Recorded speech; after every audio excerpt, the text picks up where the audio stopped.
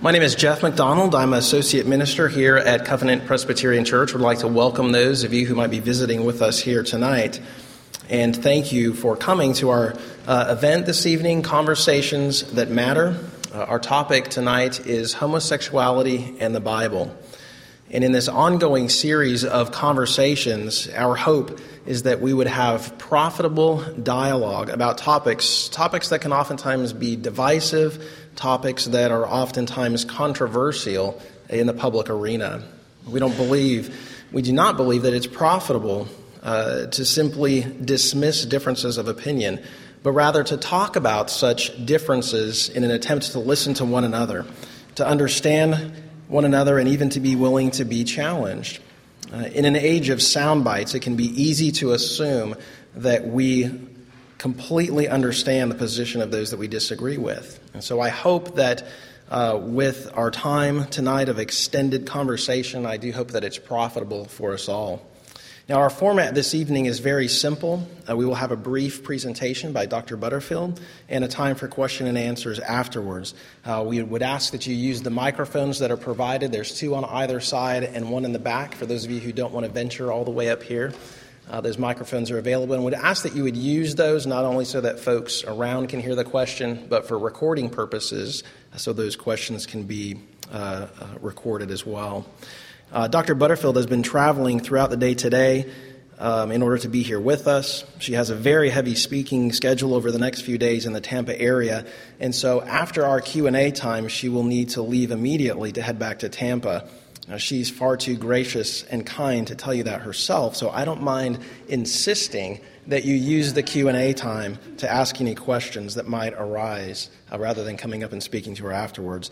I know that some of you may disagree with this if you are visiting here with us, but we believe that God has revealed himself to us in the pages of his holy word.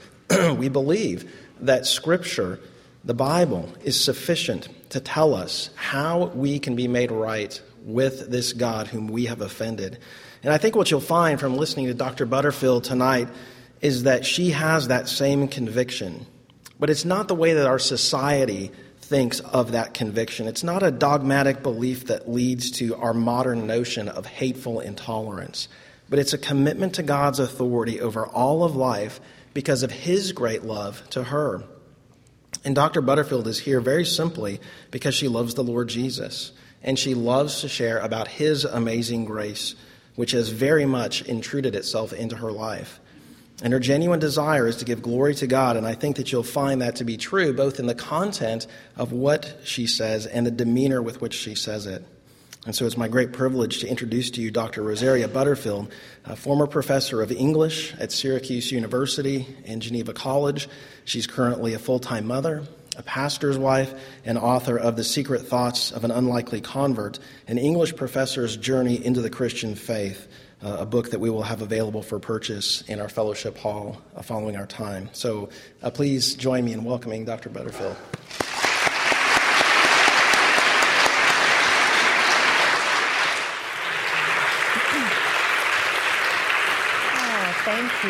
Thank you. Is my microphone on? Can you hear me?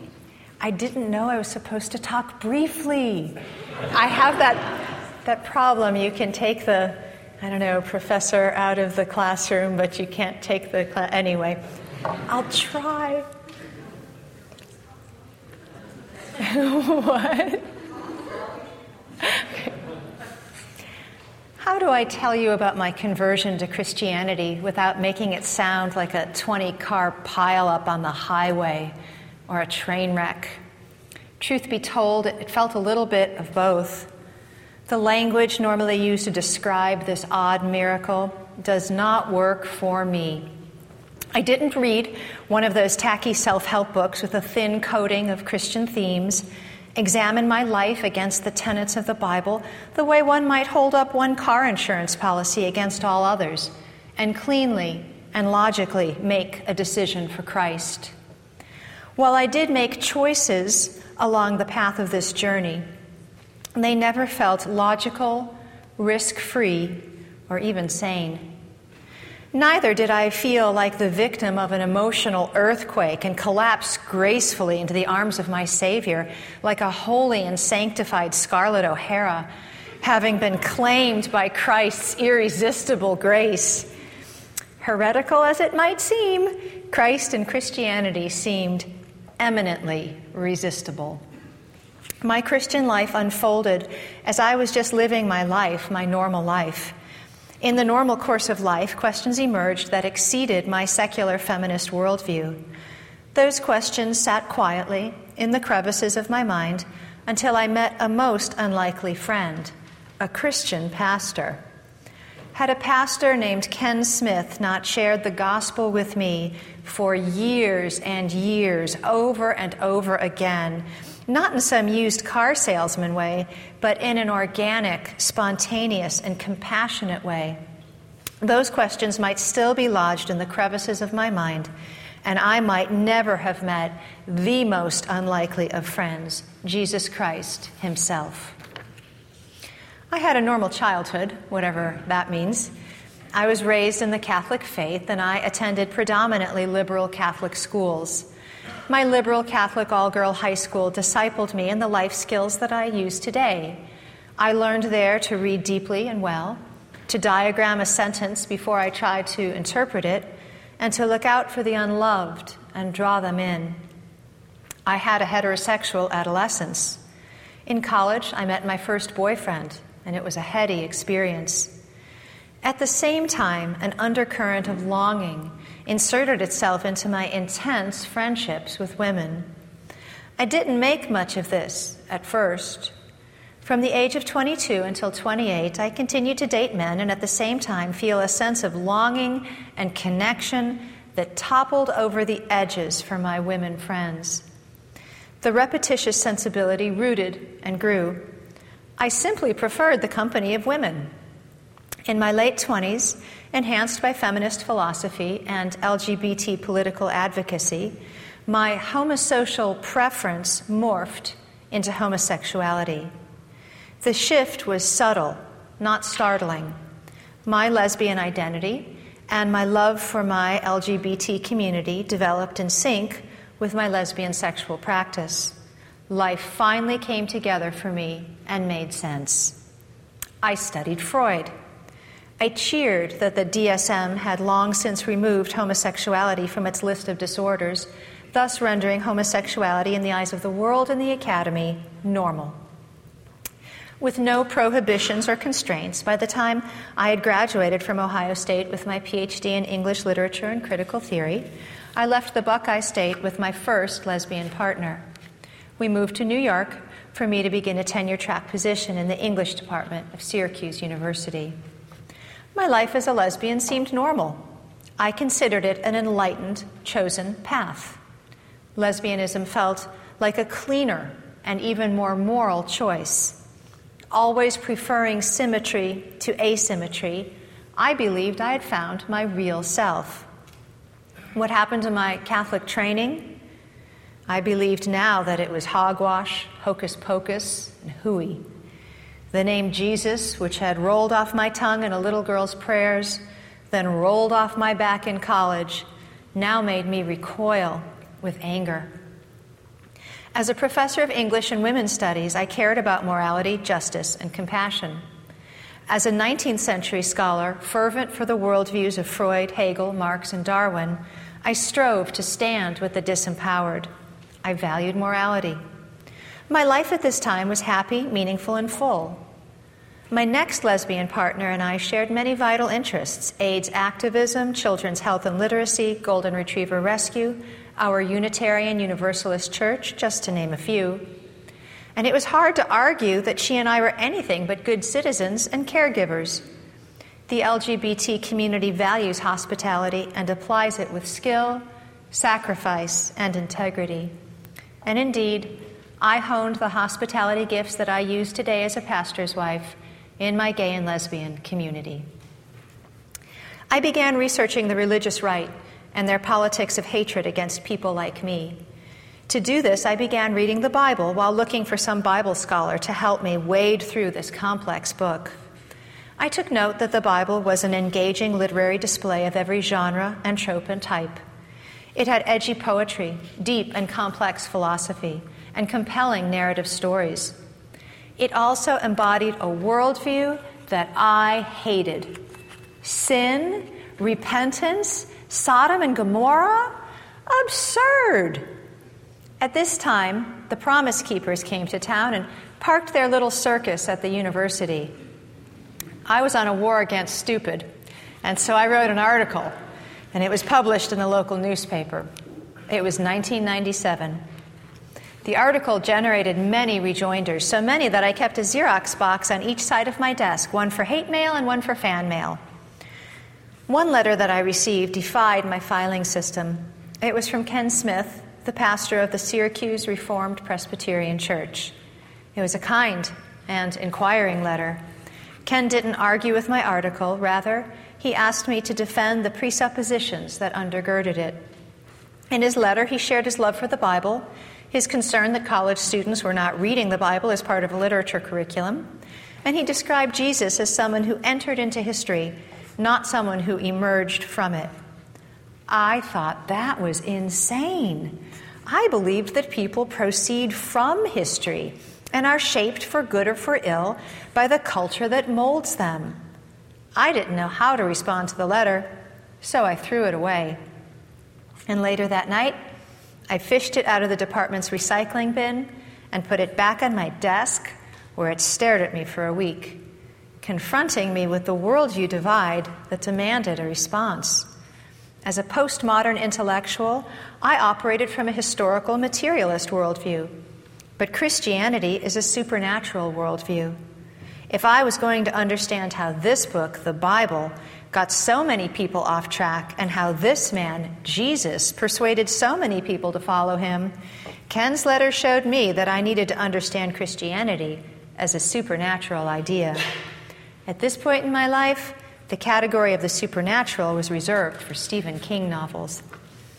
Stephen King was a big donor to the English department at Syracuse, so whenever we could, we were supposed to tuck in a novel, so I've actually read most of them.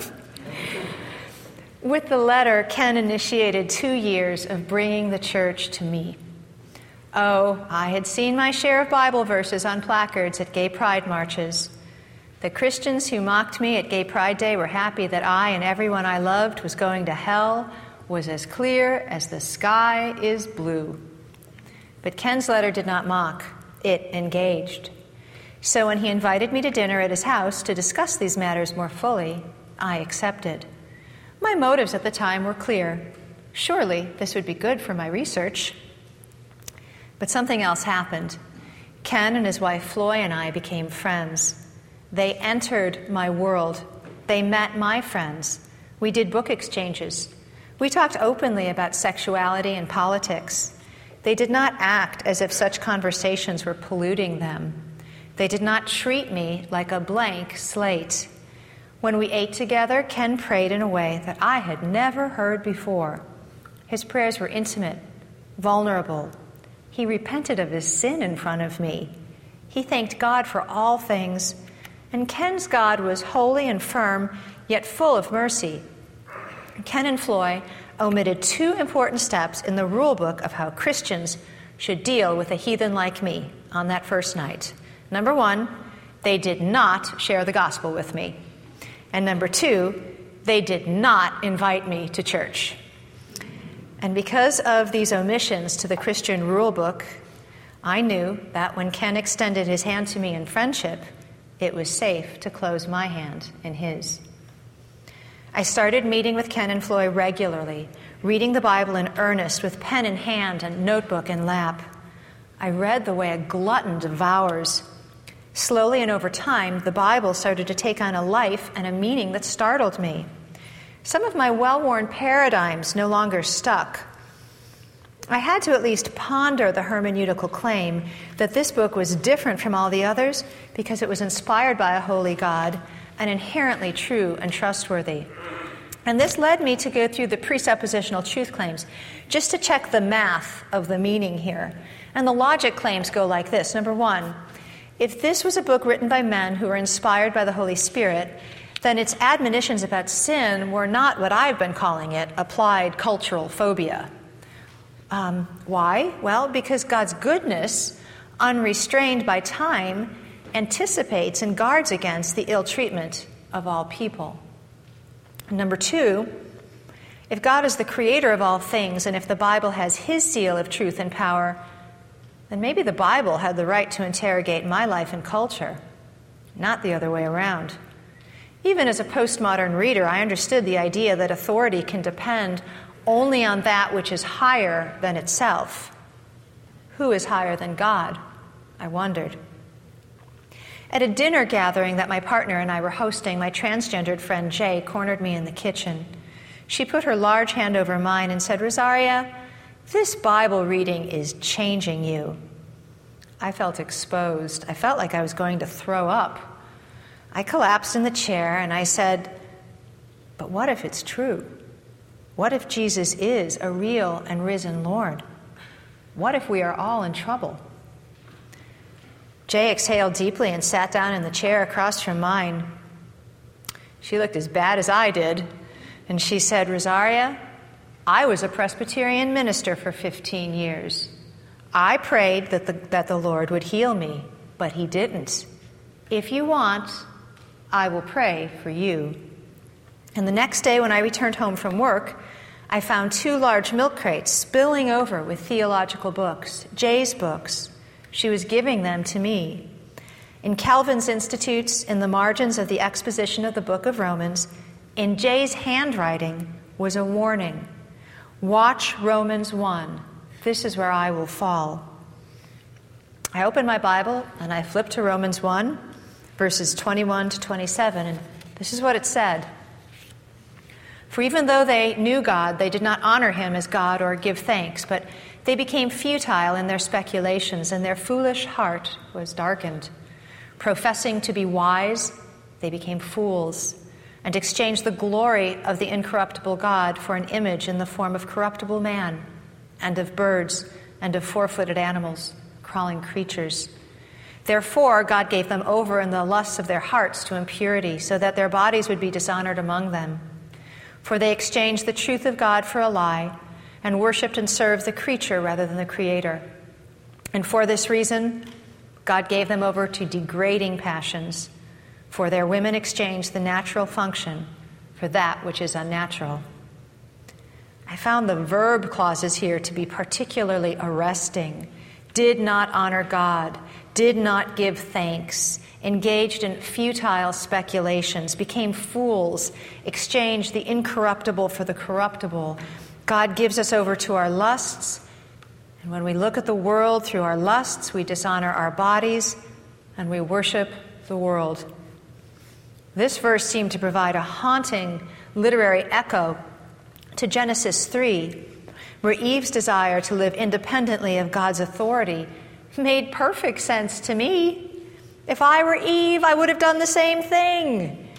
And at the same time, Eve's and Adam's seemingly innocent sin served as the leverage for the whole world to come tumbling down, fierce and fast, bloody and brilliant. The 2 verses, one in Genesis and one in Romans, stood out as bookends of my life. Not just my life, that's the rub. Genesis 3 and Romans 1 stood out as the table of contents of what ails the world. Indeed, Romans 1 does not end by highlighting homosexuality as the worst and most extreme example of the sin of failing to give God glory for creating us. Here is where the passage finds its crescendo. Being filled with all unrighteousness, wickedness, greed, evil, full of envy, murder, strife, deceit, malice, they are gossips, slanderers, haters of God, insolent, arrogant, boastful, inventors of evil, disobedient to parents, without understanding, untrustworthy, unloving, unmerciful. And although they know the ordinance of God, that those who practice such things are worthy of death, they not only do the same, but also give hearty approval to those who practice them. Homosexuality, then, is not the end point of the problem, not for God or for the world, but it is presented here as one step in the journey. Homosexuality seemed then consequential, not causal. According to the Bible itself, homosexuality then was not the root of all sin, not even the root of my sin. This stopped me in my tracks, and somehow it was easier to hate the Bible when it squared off against me. But now that it was getting under my skin, it became a foe of a different and more menacing kind. So I tried to toss the Bible and its teachings in the trash. I really tried. But Ken encouraged me to keep reading. At this point, he was my friend, and I trusted him. And so I did. As I read and reread the Bible, I kept catching my wings in its daily embrace. I was fighting the idea that the Bible is inspired and inerrant, that is, that its meaning and purpose has a holy and supernatural authority that has protected it over the years of its canonicity, and that it is the repository of truth. How could a smart cookie like me embrace these things? I didn't even believe in truth. I was a postmodernist. I believed in truth claims. I believed that the reader constructed the text, that a text meaning found its power only in the reader's interpretation of it. Without the reader, a book is just paper and glue, I told my students over and over again. How could this one book lay claim to a birthright and progeny different from all the others?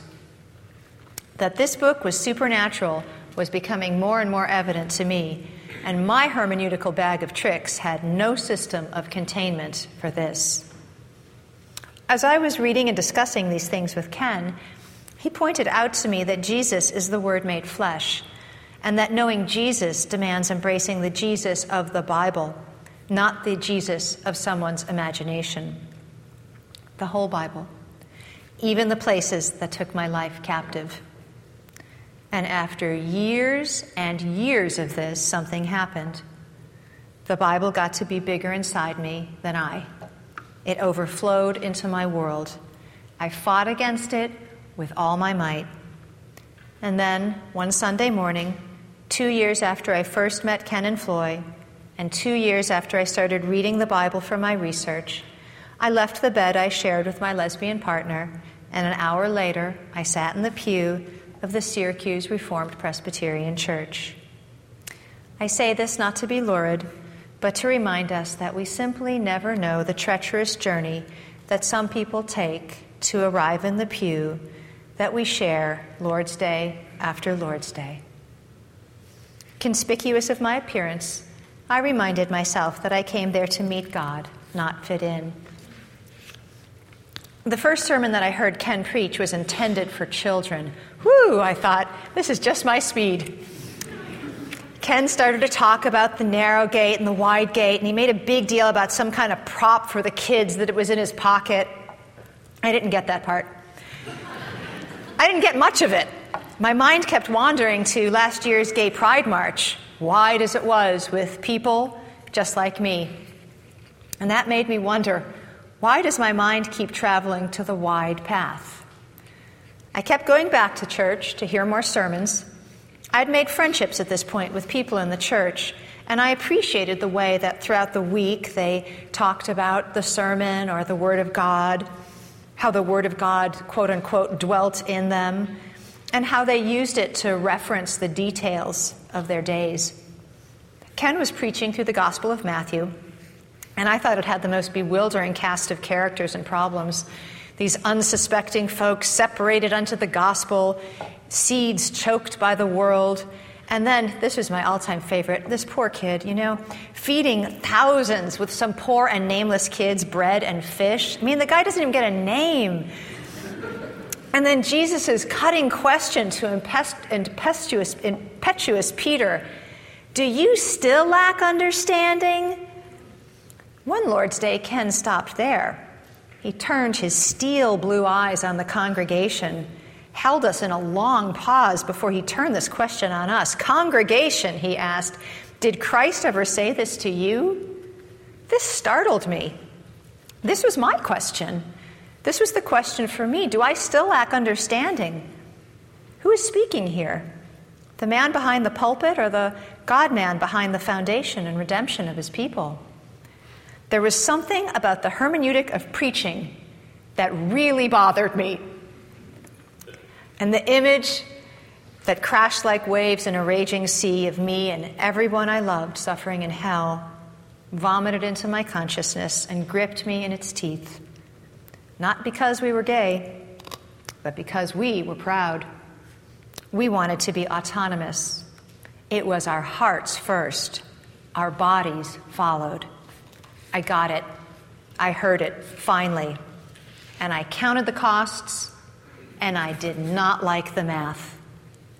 And this was my crucible, and it is my crucible.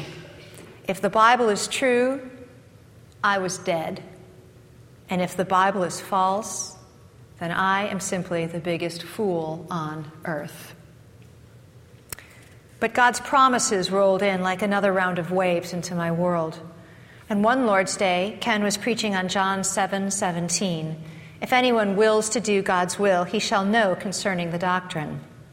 This verse exposed the quicksand in which my feet were stuck.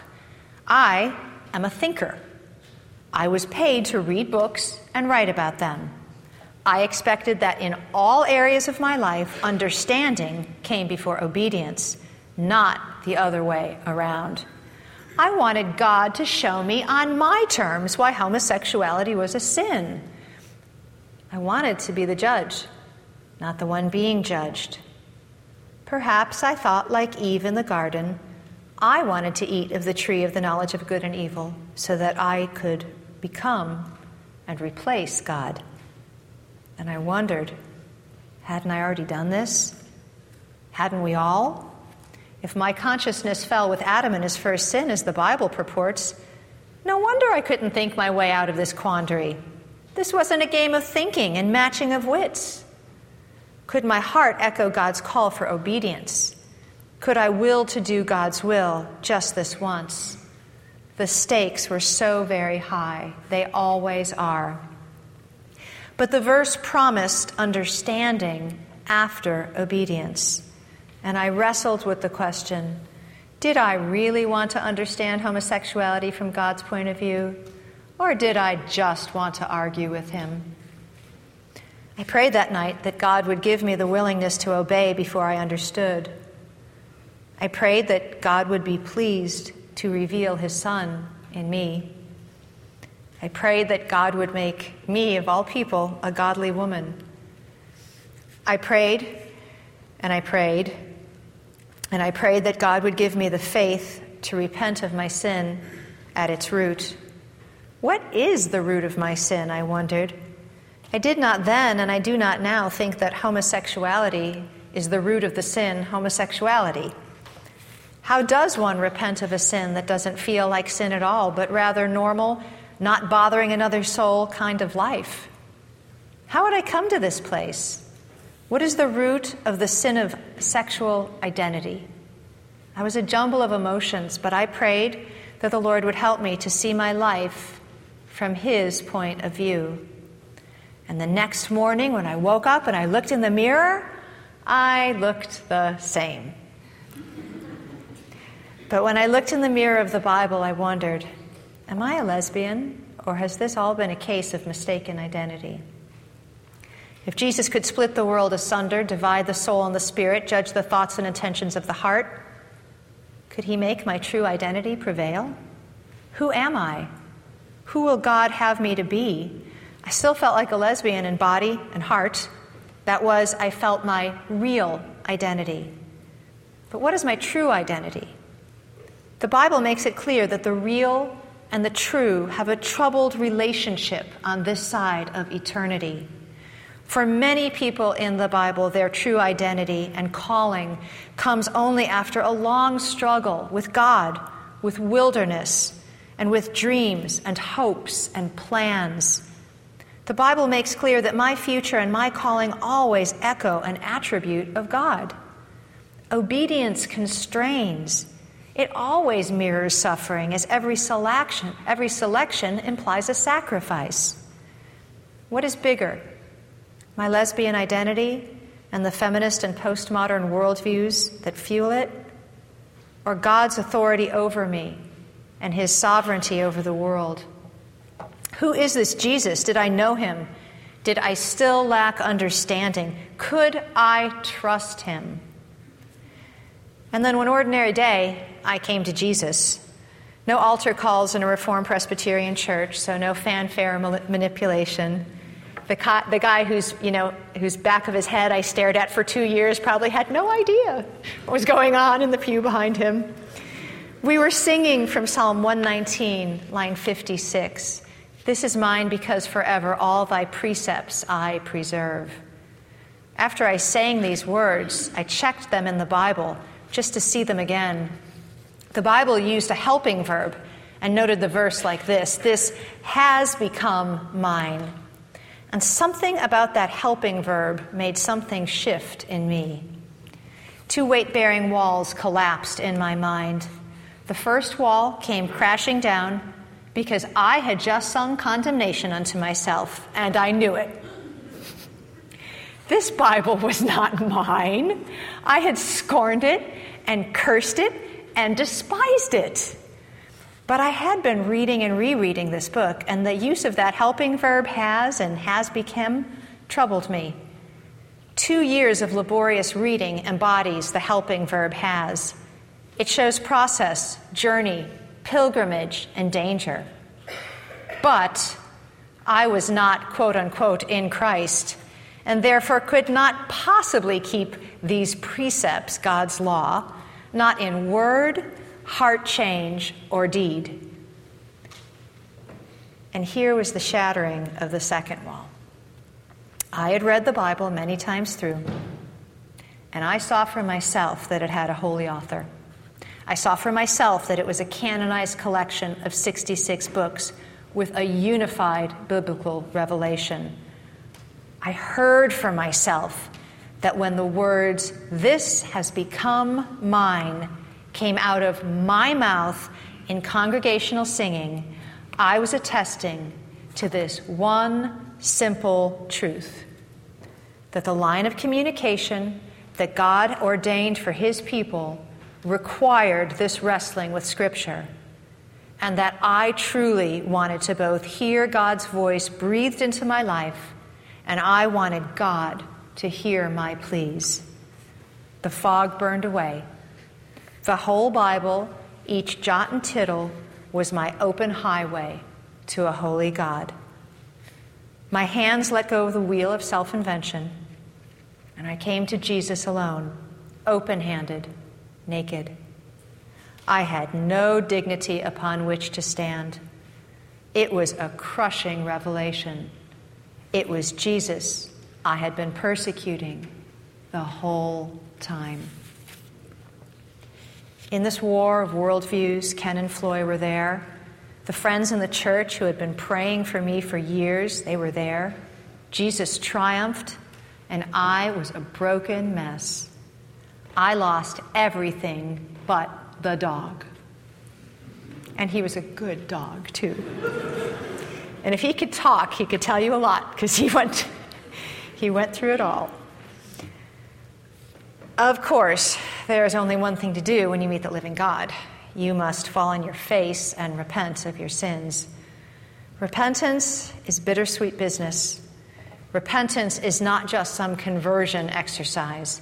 It is the posture of the Christian, much like Warrior One, Tree, or Full Lotus is the posture of a yogi.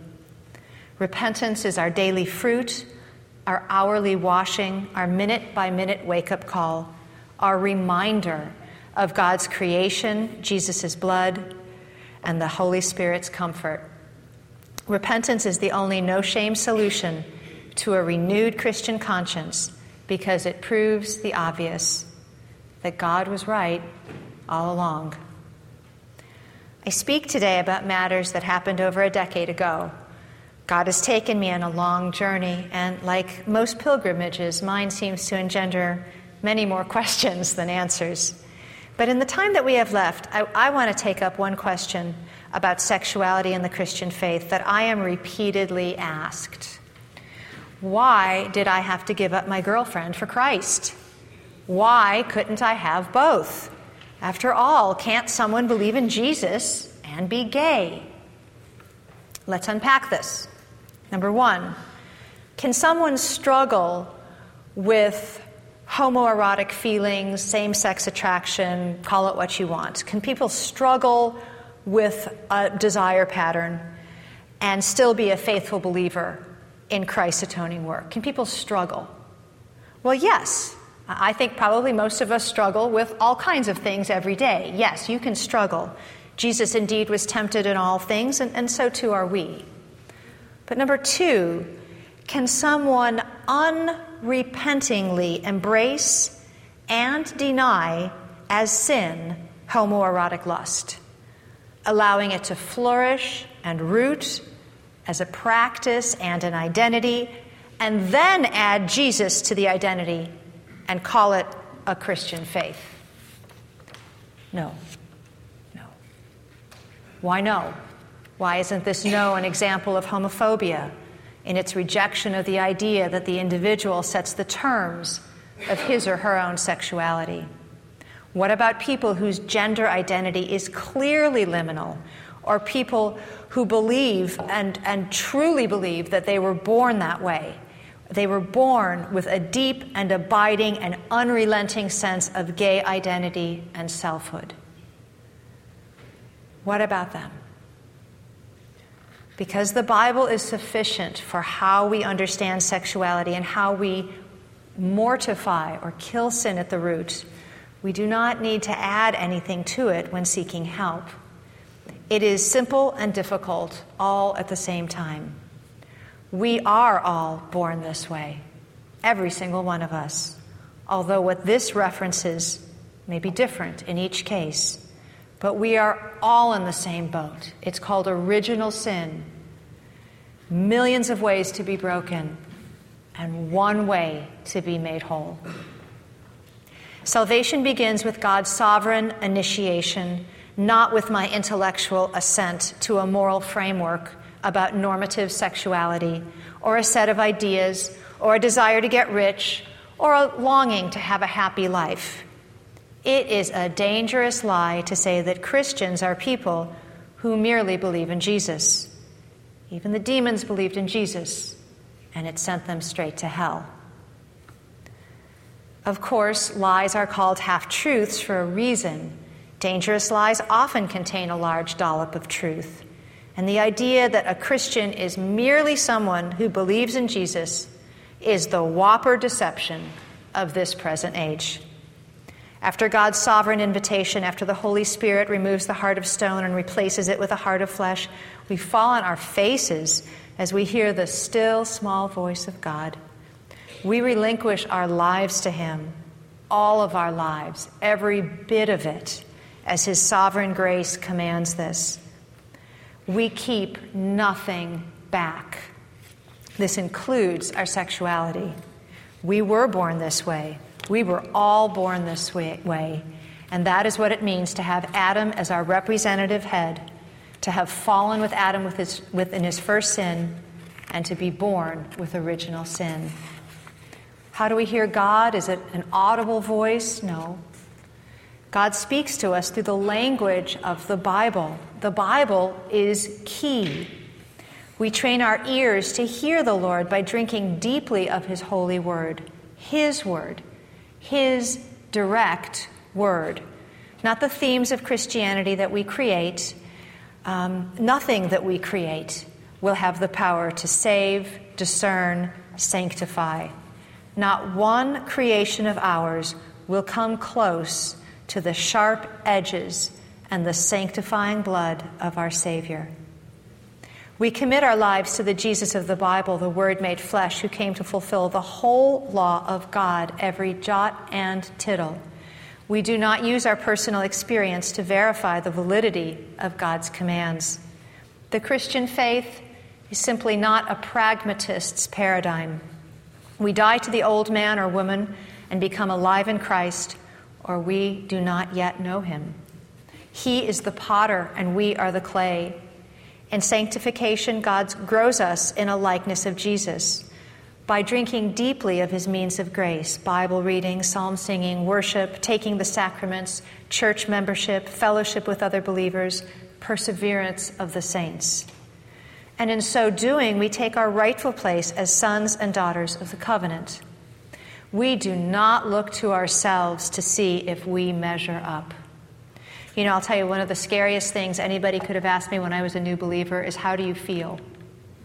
Do you still feel like a lesbian? How do you feel? That's the inviting Peter to take his eyes off of Jesus and look in the water question. When Jesus died and rose again, he gave sin a mortal blow. Thomas Brooks compares our sin to a tree that has been cut at the root. The tree may pop a few leaves, but its inevitable fate is death. And so too we see our sin. It is no longer something that comes at us with full potency. It is a lion with its jaws wired shut. Sin may sucker punch us, but never slay us, because Christ's death gave sin its final blow. We grow in sanctification in two directions, because it doesn't always look pretty, does it? First, and maybe most importantly, we grow in humility about the power of sin to overwhelm us. And secondly, we grow in our ability to conquer sin. And both count as growth in grace, humility and victory.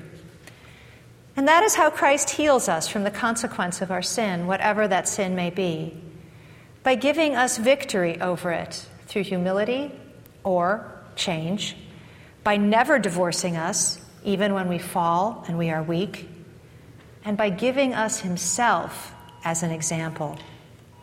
Christ did not die all at once upon the cross, so also the slaying of sin is gradual in the souls of saints, says Thomas Brooks.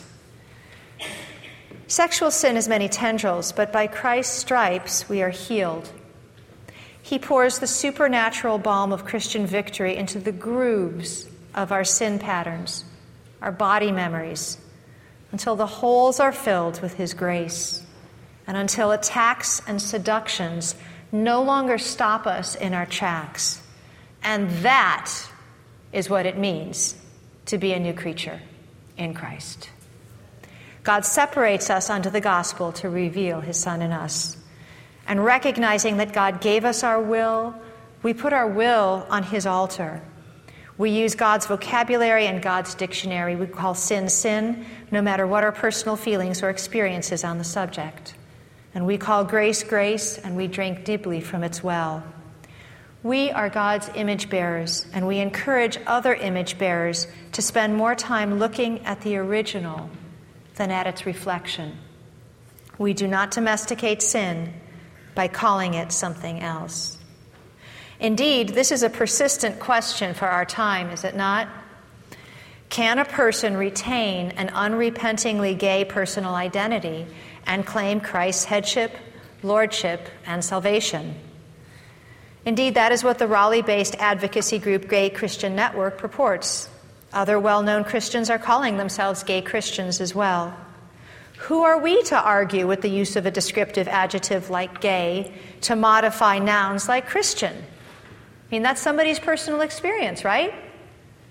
What right do we have? You know, I'm an English professor by training, and I can't help but to notice these things, but I've been bothered by these use of descriptive adjectives, and I finally went back and I did a little research into, what's the whole purpose of an adjective, right? What does it do? And it was interesting to me to discover that the linguistic purpose of a descriptive adjective is to, quote, indicate the quality of the noun or the pronoun and to limit it. Is that what we really want to say about your Christian life? It's a small thing. I'm going to give you the limit, God, to what it is. Change me everywhere you want, but not there, because it's fixed. Is that really what we want to say? I don't think so. These are not small matters. What is in a word, you might ask? Everything. Jesus is the Word made flesh. All power is in the Word. Christ will have all of us, not part of us. We may struggle with all manner of sin and temptation in this world, But nowhere in the Bible is there a recorded prayer where anyone gets to order up his own personal program for sanctification. If we blame God for our lust and then declare that we can only be good use to him if he gives us the life that we order up in prayer, we are being petulant children, engaging in a satanic form of self-pity. And I know this because I'm speaking for myself here. Sadly, we often call this prayer, but self-pity is truly the furthest thing that there is from prayer. So what then is the Christian response to our family and friends in the lesbian and gay community? Let's turn to Ephesians 1, verses 3 to 5. Blessed be the God and Father of our Lord Jesus Christ, who has blessed us with every spiritual blessing in the heavenly places in Christ. Just as he, the Father, chose us in him, the Son, before the foundation of the world, that we would be holy and blameless before him. In love, he predestined us to adoption as sons through Jesus Christ himself, according to the kind intention of his will. Recently, someone said this to me, Rosaria, give up this ministry. It is dangerous and unnecessary, and those people are going straight to hell anyway. But I believe that God's elect people are in the gay and lesbian community too. And that changes everything. Ezekiel 37:3 puts this point in terms of a question. Son of man, can these bones live? What about your bones or my bones? Were they somehow less dead?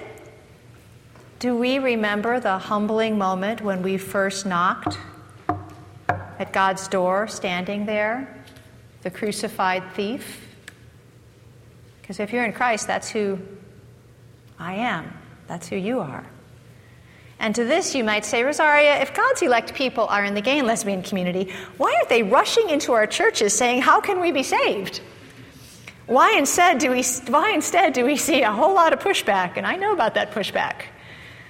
Why do we see whole branches of the Christian faith rejecting orthodoxy for revisionism, domesticating the sin of homosexuality, and declaring a false peace? Dear Christian, is it possible that we are perhaps in no small part to blame? Homosexuality is a sin, but so is homophobia. What is homophobia? Well, it's the unrestrained fear of gay and lesbian people and the wholesale writing off of their souls. Let's look at 1 Corinthians 10:13, common verse. Many of you probably have it memorized. No temptation has overcome you, but such as is common to man. And God is faithful, who will not allow you to be tempted beyond what you are able, but with the temptation will provide the way of escape also, so that you will be able to endure it. Now think about this. What if the way of escape for our brothers and sisters in the lesbian and gay community is your house or mine, your church or mine? Are we part of the problem or the solution? Are our doors locked? Do we have a by invitation only idea about Christian fellowship? Are we good company for the suffering? Do we secretly harbor the heresy that people's well-defined identities overpower God's imprint of his soul upon us? Are we willing to speak the truth in love across the long haul of unconditional friendship? Do we not want to rock the boat with gospel truth? Or do we only want to rock the boat, reducing people who do not yet know Christ to stereotypes, to mock and despise, rendering people as ghost stories? Are we so afraid of breaking our hearts on the rock of Christ as we shake the gates of heaven in prayer that we would simply rather despise others? God's journey for me has been rigorous, and my former life, while under the blood of Christ, still lurks in the edges of my heart. God changed my heart's desires, but memories, while dulling, have not disappeared. I pray for the names from my past that intrude into my present at unpredictable times: my early morning yoga class, Saxon math lessons, church. God saved me, but he did not lobotomize me. But bigger than this, I have not forgotten the blood that Jesus surrendered for this life, this very one, where I now live in the shelter of a covenant family, where one calls me wife and many call me mother. This precious, never-imagined jewel of a life in Christ Jesus, my Lord and my Savior. A life whose edges only pale because in Christ so much more awaits me, and so much more is promised. Thank you.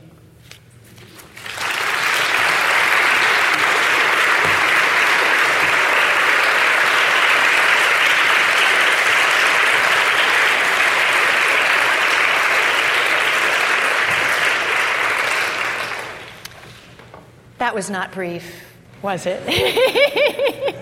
So sorry. Any questions at all, please just just let me know what they are. Don't hold back. I'm not afraid of telling you that I won't answer it if it's too personal. See, I'm not part of the Facebook generation. I'll just tell you. I don't have a Facebook page. So private is private and public is public, but if you don't know what my private is and what my public is, I'll be happy to tell you, so don't worry about that. So just ask anything at all.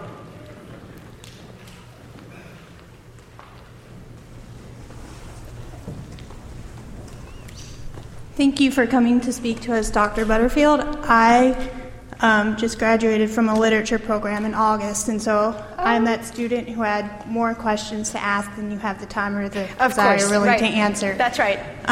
We're cut from the same cloth, yes.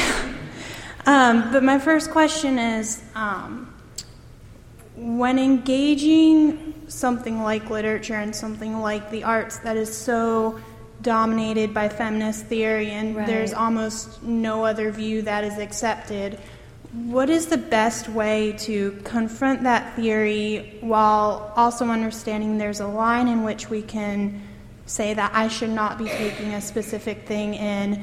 And how would one, especially one who is a new college student, address a professor and perhaps say something like, I should not, as a Christian young person, be reading something and putting something in my thoughts because it's not going to be able to keep me pure.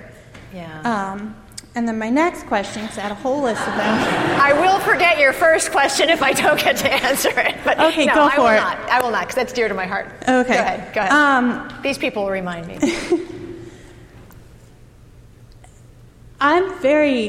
College turned me very much into hierarchist. I very much appreciate the hierarchies which God has bestowed upon humankind. I love the gender roles that God has given us, and I think there's great complementarism with them.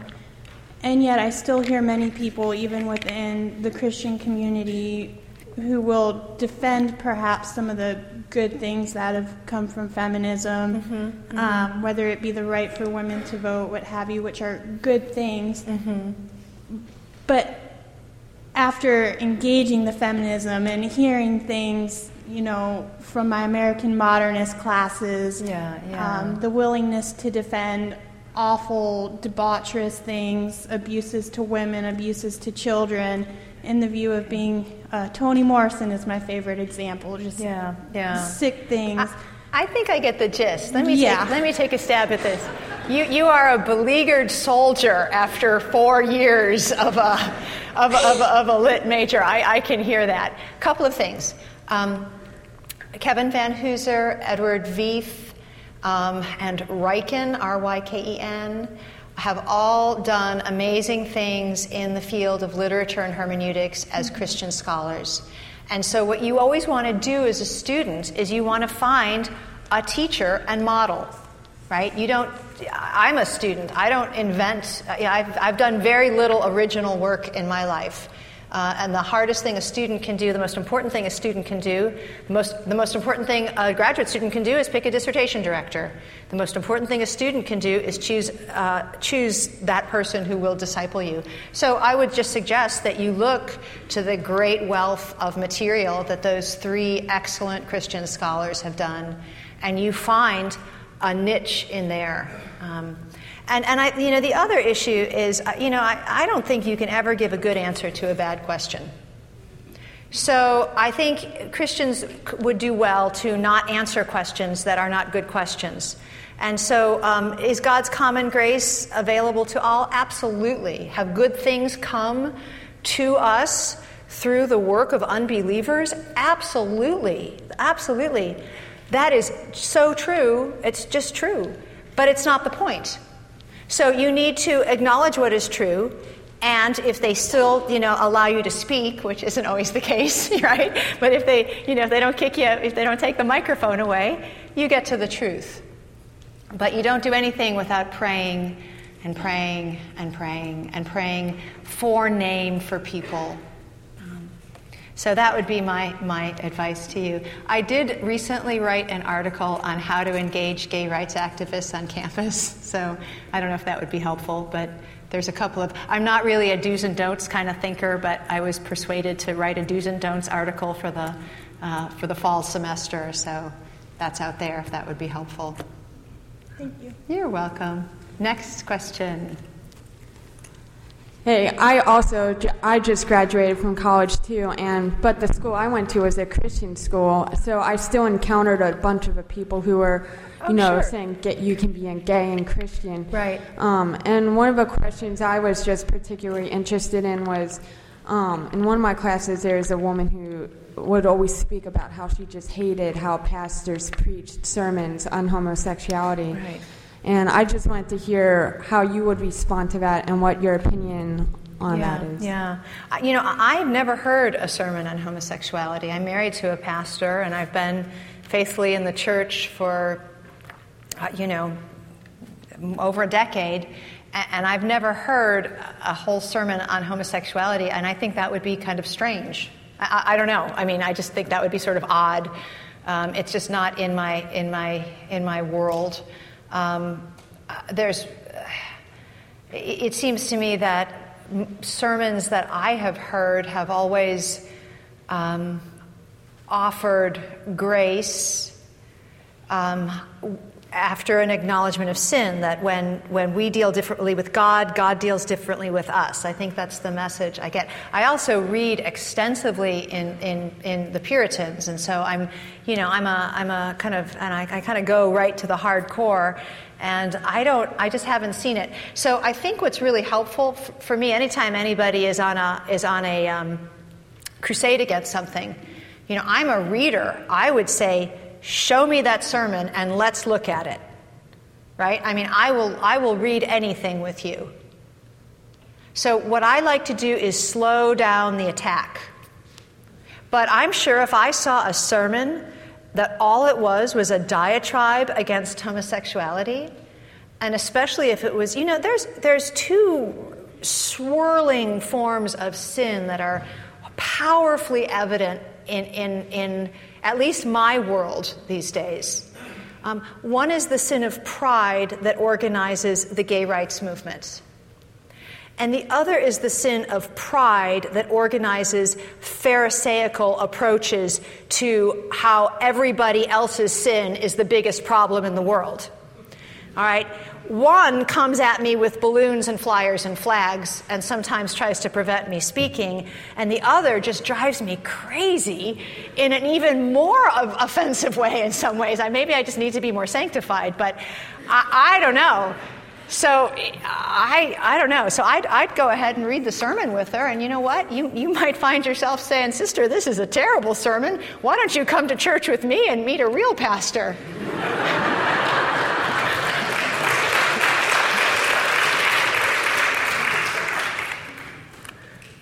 Thank you. My question has to do in engaging postmodernists, because language has become the battleground, and you've spoken kind of peripherally to within your talking on homosexuality, and how powerful and yet subtle a tool redefinition of language is in terms of the way postmodernists talk. Truth claims versus truth. Right. I guess I have kind of a two-part question: is how do you really start parsing all that and taking it apart and getting to the root of what they're saying, to try and get to the root of the sin they're purporting, and then how the word homophobia is just as loaded, because yes, there are homophobes who just say all homosexuals are going to hell, and then there are those of us who are Bible-believing Christians who recognize it as sin and want to deal with people in love that way. How do you deal with those language issues with the postmodern world? That's a great question, because you can lose somebody just by the term you use. When I'm speaking on a secular college campus, I want to be really careful. What I shared with you is pretty much what I share on secular college campuses also, only I don't usually get an applause. You might, what a surprise. But you know what? I'm a little more careful. I do not use homosexual. I might use gay and lesbian more frequently. I want to be careful. So you're right. Language issues are very, very important. And I think the two things that I would recommend, one is find a model. Right now Tim Keller is doing some amazing things in Manhattan, right? That church has found a way, Redeemer has found a way to interface with an intellectual postmodern culture. And I think I am not original. I am anti-original. So I like to find a model. But, the other thing that you want to do is I don't engage postmodernists. I don't have a ministry to gays and lesbians. I talk to people, and those people have a name. And I am committed to letting people tell me their story. Because Jesus gives me the strength and the capacity and the courage to meet people right where they are. They don't need to clean it up. They don't need to minimize it. But I don't know if I'm meeting you right where you are unless I listen more than I speak. And so I think what's really important is that we listen without commentary, that we develop relationships with people that are based in listening. And I know I talk to a lot of Christians who say, but Rosaria, I don't want to deceive people. I don't want them to think by my silence that I approve. Where do I draw the line? And I think it's it's an interesting problem, because surely in our church life, surely we do not say everything that comes to mind when people talk to us, right? I mean, don't try that tomorrow, right? That will not go over well. And so I think to a certain degree, being a good listener and just allowing people to know, allowing others to tell you right where they are is very, very important. And for that reason, when I'm talking with transgendered people, I will use whatever pronoun you tell me. And you know what? I'm not going to die on that hill. And I've had Christians condemn me for it, and that's fine, because while you're busy doing that, I'm busy doing something else. So I am willing to take people right on their own terms, because, it's Jesus who changes people. Right? I cannot change anyone. See, my real people are 4 feet tall. I'm a homeschool mom. I can't even change them. So I surely can't change, a fellow adult. But Jesus can. Do you have a question? Thank you so much for being here. I just wanted us to sing the doxology, just praising God for... That's wonderful. You should always feel free to break out in song when I... my heart has been because Christ died. It's the blood of Christ. That's right. It's not the relationship. And in the park where I live, there's a gal that just carries herself. And I kept saying, I got to be careful about having her in my home. But you convinced me otherwise, This is... and this is just the opportunity that I have with Jeanette. That's right. Whether she likes it or not, I have little things around my house and are reminders for me, of course. Right. But I just and then I met a couple women whom I kind of feel that they're. I don't know that they're in that relationship, but in their community in which they live, their company identifies for me, and I feel a little uncomfortable when they come around because I feel like I'm the odd one in the group, which I usually am anyway. But what are you laughing for? But I see here I wrote down unconditional friendship. Mm-hmm. So when they invite me over to play games and we have a great time, and I pray for them. I pray for Jeanette. I pray for other persons, and not as faithfully as I probably should, but I'm just grateful that you've been here. I listened to the program a couple weeks ago, and you talked about how you have people in your home. You just don't. We've put up such a wall, and you've got people committing other things. Right. And so just thank you, and God bless you, and yippee. Wow, I was off the hook. I didn't have to do. Okay, thank you.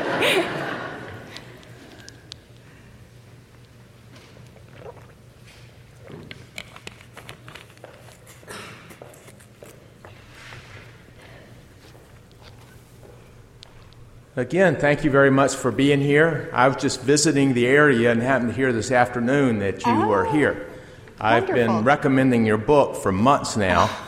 And as I've recommended it, I'm finding that people are hearing the recommendation and using it in one or two of opposite ways. Okay. I think chapter 1 is the best treatise on evangelism in the 21st century that I've read. And that's the way I'm using it and saying, really look at what it means to reach people. Right. But I'm hearing people say, I'm going to buy a case of those and give them to my gay and lesbian people. And I just wonder if you could comment a little bit about what your audience is for that book and how you hope that it will be used. Thank you. That's a great, great question. Well, my audience for the book originally was really just my children. I wrote the book as a journal. I wrote it over a 10-year period. I'm a homeschool mom, so it's not unusual for me to be, writing at my computer and have some kid shoot me in the head with a water gun, right? Or, to have a frog jump across my desk. Or so it's not, I don't work in, my working conditions are something that I'm not unionized. I just. So it has shocked me that more than 20 people read the book, really. I figured it would kind of go the way of a good church cookbook.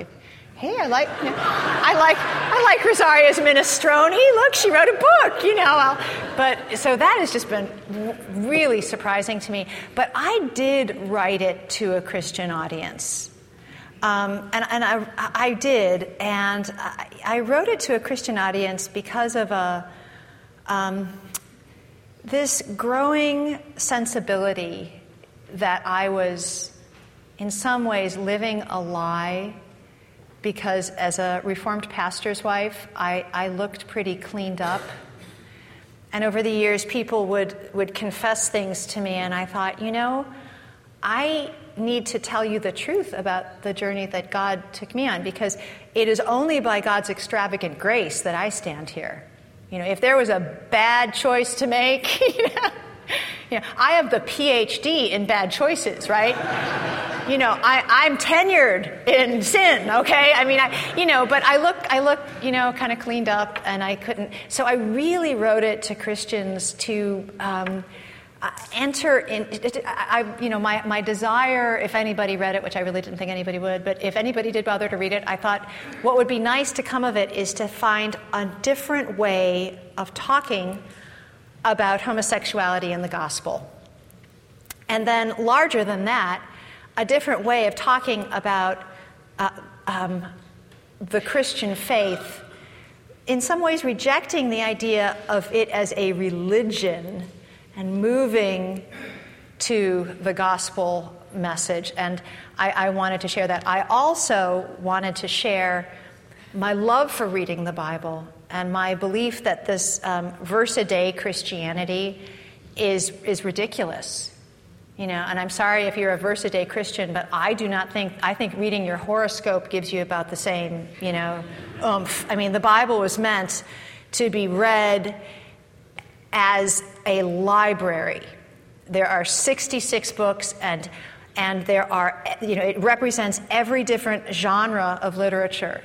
It's kind of funny to me. I was trained, I'm a PhD in English, I'm trained to do one thing, right? I have one little widget. I can read a book, I can make sense of what it says, and I can assess its integrity. And God used that one little, seemingly narrow academic, tick, and He used it in my salvation. So I wanted to share the vitality of the authority of the Scriptures. I do not see. I suppose. I also have told this to Ken Smith. I told Ken Smith that if I knew that so many people would have been reading this book, I never would have published it. And he said, God knew how to work with your disobedience. Okay? He's very sharp. He's in his 80s, but he doesn't miss a trick. So I didn't see it as a missional book at all. And when I hear that people are giving cases away, I just start twitching. Like, no. But, it's at this point, it is the Lord's business how that book is used. But I am shocked when I hear that people use it in that way. Because I think it is written to a Christian audience. Now, I hope, and I don't know if it's the case because I'm not a good judge of this, I hope I wrote it in a winsome enough way that an unbeliever could be listening into the conversation in a profitable manner. But I think, for me, the big challenge is that God changes people. But what does that change look like? See, I genuinely do not believe that the solution to the problem of homosexuality is heterosexuality. I just don't. I believe that the solution to the problem of any sin is Jesus. And I believe that if we were more focused on our life in Jesus, we would stop picking the lint out of our navels and putting it under the microscope and creating a lobbying group for it. Because dryer lint, I don't care what some frugal homeschool moms say you can do with it. It is garbage, and it needs to be put in the garbage. You all have read the same books I have, I can tell. Does that answer your question? And a few others along the way, like what to do with dryer lint. Yes. You never know what you're going to get. Yes. Hi. Thank you again. I was just curious, what did the first conversation with Ken, I think it's his, what did that look like when you went over to their house? I talk about that in the book.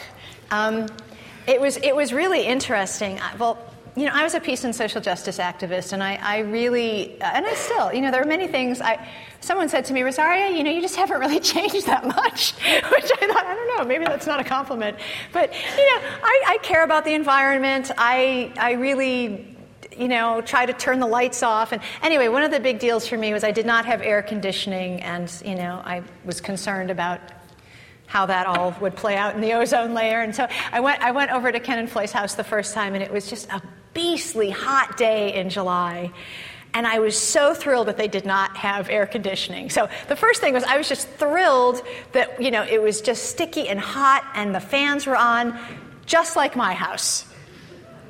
And then Floy had, I don't know why, but, she's a sensitive, praying woman, and she had made a vegetarian meal, and I preferred to eat a vegetarian, I just believed before I read Genesis that the killing of animals was, in my book it was a sin. So I was just delighted, that it was a meal that I could eat. So it was a disarming night for me because I kept, holding my breath, just ready to be insulted. And that just didn't happen. That didn't happen. And, some people have asked, well, why didn't Ken, invite you to church? Or why didn't he share the gospel? He only had that moment. But, Ken really believes that neighbors are there for life. See, we were neighbors. I'm not next door neighbors. But his house was on my running route. It was less than a mile away. And when you live in Syracuse especially, those snowstorms are no small things. Neighbors know each other. Neighbors know who has the snow blower and who has the, neighbors do that. And so I very much got the sense from Ken that regardless of where these conversations about faith went, as long as we were neighbors, we were stuck with each other. Okay, first of all, I have a whole group here that's going, oh no, she's up there. This is trouble. Oh no, really? But yes, oh yeah. You don't look like trouble. You are to me. hitting, oh my goodness, you're hitting it home for me, and I know many others here. Okay, praise God. But yes, but when you said one of the hardest questions you had when you first became a believer, that totally hit it for me, because I was not the one that I recently heard several high school children speak about when I was 1.5, I became a Christian and and Christian home and all this kind of stuff. Well, that wasn't me. No. Yeah, right. Okay, I said, you know how you got a PhD, did you say, in bad choices? Right, yeah. Well, then I got a master's in bad choices yes. because that was me, and I was a later in life believer and became a Christian later in life. But when you said, how do you believe, or how did you feel when you first became, through everything you went through, how did you? I know when here at our church, if you meet with our pastor and you ask him and you say, how come things aren't going great? And, I thought becoming a Christian was going to be, this great and lovely thing. He's going to look at you like, oh boy, keep coming.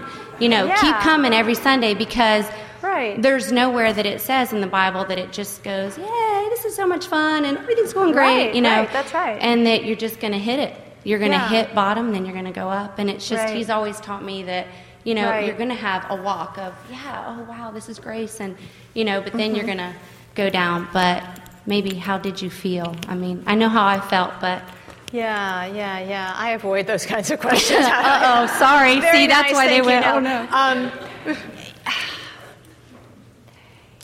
That is a really hard question, because for me, and maybe for you as well, conversion was, it wasn't simply rearranging, the furniture in my world, or even throwing out some of the furniture in my world, right? It was a complete overhauling.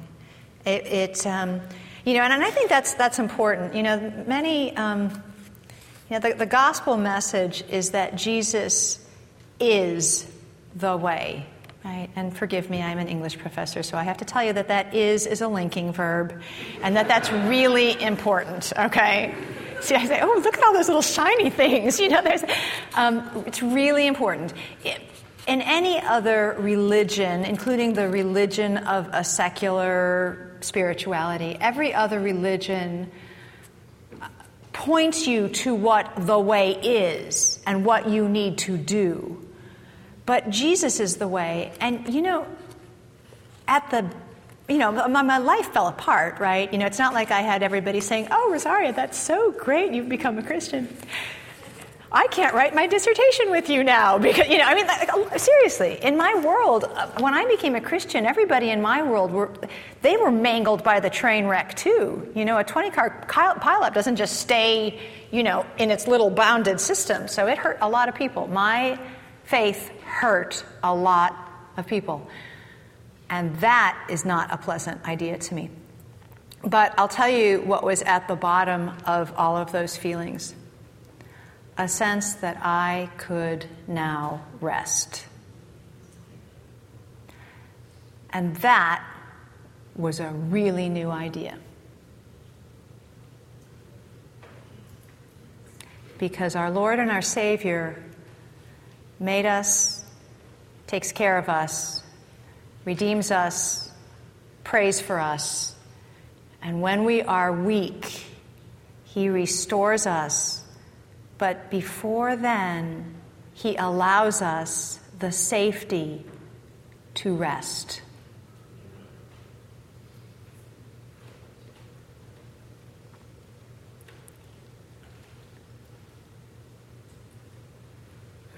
The movement to legalize homosexual marriage in states throughout our nation has brought about a variety of responses from churches and from Christians.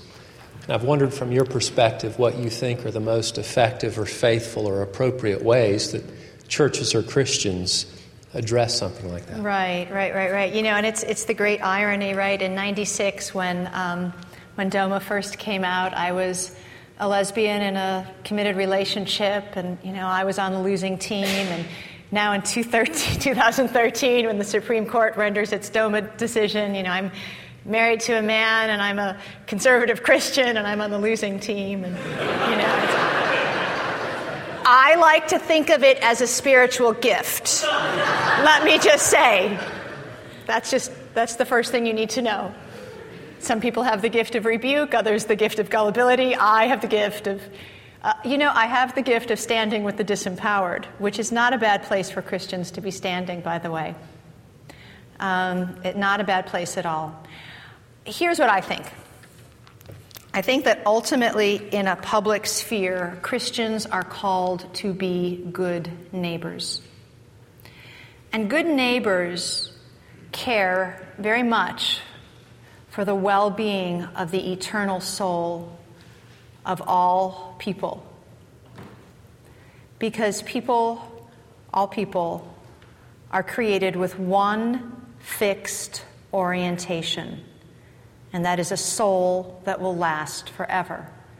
And so it is imperative that Christians not support laws, in my opinion, that will encourage other people to be separated from a holy God. Does that answer your question? No. See, I know. When they jump back up, they're like, no, I appreciate the sorry. answer, and I appreciate your perspective. I was wondering, given your perspective, your thoughts on the proper responses of Christians and churches to the efforts themselves. It seems as if you still feel frustration towards the approach that you saw in many Christians to homosexuality. Right. And I wonder if that plays over also in something like the legal matter of legalization of homosexual marriage. The question was a little different. Okay. That was a great I'm going to try another answer, and then you can just pop back up again. It's good exercise. I have to stand up here the whole time. The fact that you get to pop up a few times is okay. It's an interesting thing, because in '96, I was part of the gay rights movement. And at that point, marriage... we in the gay rights movement talked about marriage in cosmological, spiritual ways, focusing on the rights of the individual to define selfhood. At the same time, Christians were not defining, and not, at least not in the cultural sphere. I didn't hear any or see any real presence of Christians defining what real biblical sexuality is. Instead, I heard Christians denouncing homosexuality. And so there was a lot of crosstalk. And I think the problem is that in order to defend biblical sexuality, indeed, you have to go to the Bible. And I think that Christians don't like to be thought of as ill-informed, anti-intellectual, poorly read bigots. And I think that's what we think people think of us when we talk about the Bible in public. So I think we tried to talk about the Christian faith apart from the Bible.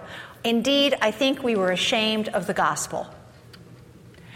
And, because I'm on a roll now, I think if you're going to defend biblical sexuality, it even gets harder, because I don't think you can do it on the New Testament alone. I just don't. I mean, I've tried. I think you can make a much stronger case for biblical feminism on the New Testament alone. I think if you want to defend biblical sexuality, you've got to go to Genesis 2. And I think you need to face what kind of genre Genesis 1 and 2 what it really is. And I think it's history. And I think without a literal six-day creation, so you're saying, Rosaria, that's really going to make me seem smart, among my friends. But I think without defending literal six-day creation, it's very, very hard to understand how Christian marriage could ever play out as a reflection of Christ in the church. So I think that we have been as bad as the world in some ways. I think the world says having sex is proof that you're a grown-up. I think the Christian church has said that, has agreed, only said get married first.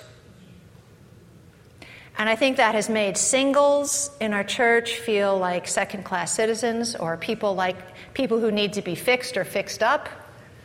And I think it's just a confusion of something. There's actually no marriage in heaven, right? We're all going to be single in heaven, married to the Lamb. So I think we have to get in some ways we have to figure out what it is we are defending and worry more about that than what we're defending against. But I think these conversations cannot take place in the public sphere if they can't take place at the dinner table. And I think they're never going to take place at the dinner table if we are not a biblically fluent people. When I first started teaching at a university, I certainly, met Christian students, and they gave me, appropriately so, a good amount of pushback. But one of the things that really troubled me was a particular hermeneutic that I saw among Christians. And maybe it's just because I was really scary and didn't give people enough time to really finish their sentences, and that could be. But I saw too many people using the Bible in the way that I might use a punctuation mark, to end a sentence rather than deepen it.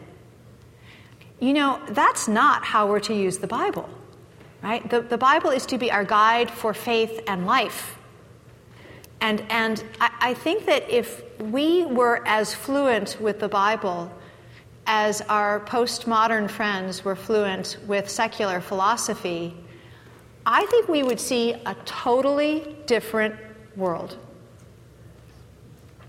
I really do. Are you going to pop back up again? Okay. I'm going to pop back over here and get another bottle of water.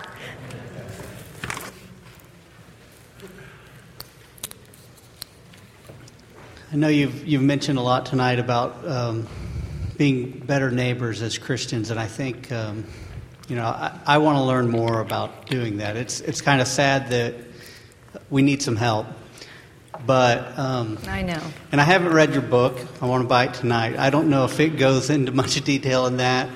I think you mentioned a book on the radio, and I wonder if Ken Smith is writing one. So if you could address that. Yeah. Well, Ken Smith is amazing, and he should write a book. He's too busy. At this point, he has met, I think he told me, 800 neighbors in his new, he's, mid-80s, right? So... and he even shared with me the pamphlet that he drafted to leave with these 800 neighbors. He never leaves a pamphlet unless he knows your name. It's not like a just kind of hit and run on these things. So yeah, Ken and Floy were amazing. They had a little L'Abri, in their home, and people could go and talk about anything. And I saw people from all walks of life walking through those doors. And Ken and Floy were also extremely good at giving people a sense of importance, So there's what can an unbeliever bring to a conversation? Well, not necessarily a lot, but I love to bake bread, and so they would allow me to bake bread for our meetings, and anyone would walk in with any question, and it was a great example to me of what a vibrant Christian home should be, and we've tried to model that. Hospitality, my husband Kent just finished a preaching series on hospitality, and hospitality really means love of the stranger. And yet, in so many Christian circles, we have made the family an idol, and we have made stranger danger a feature of that idolatry. And it's no wonder, people's problems don't come by appointment only. They just don't. And so we need to find ways of making space for people to share what is really their deepest, darkest problem. And I spend a good bit of time talking to folks who struggle with all matter of sexual sin. And when you ask someone who's struggling, who's deep in sexual sin, and you say, what is the worst part about this? You might expect to hear something about the horrors of lust or the reliving of a problem. But at least what I hear is the fear that I will die alone. The fear that Christian family and community is passing by me. And the church is to be there from cradle to grave, right? Our houses should not be so bounded that our brothers and sisters in the Lord who are struggling don't know there's a safe place to fall. And I think we need to pray over our homes in that way. Is my home a safe place to fall? Well, I think it needs to be. I mean, I am not a prophet, but I don't know how else we could look at what's happening now in the world and not see God's judgment upon it. Persecution may come. Right? It does have a way of purifying things. Our houses had better be safe places to fall. Right? It's not about entertainment. Right? If there's cat hair on the couch or in the food, just call it a spice. Go on. That's what I do.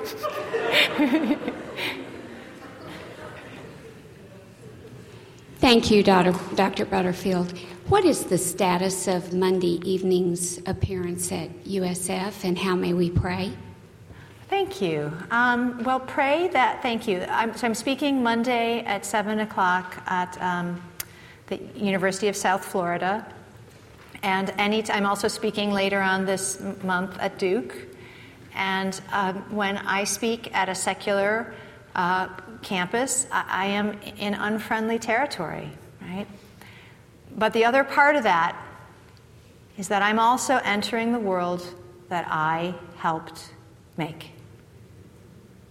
So, obviously, it's a powerful thing for me and likely for everyone else. So pray that hearts would be changed. I often just pray that I will be allowed to speak, right? Because sometimes if there's enough of a protest, you can't.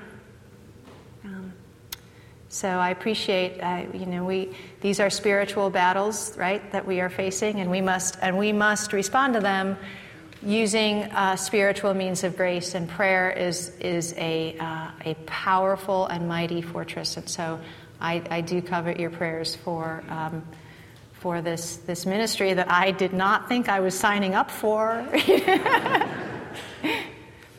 I think that Pastor Jeff is here to say that we have something to say. So I'm going to take my water and sit down.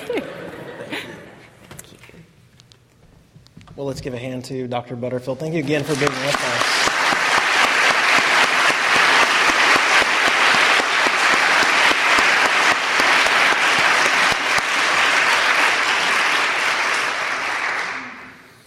We hope to have the lecture and the question and answer time available on our church website early in the week, maybe Tuesday or Wednesday. So it's a resource there that we hope you can make use of again in your own thoughts as you go back and reflect on some of the comments and questions made, and perhaps something you could share with a friend and neighbor who was not able to be here tonight. We do have some light refreshments and also some books available out in our fellowship hall, just down this carpeted area and to your left. So we invite you to stay with us for a few more moments if you're able. And thank you again for being here. And good night.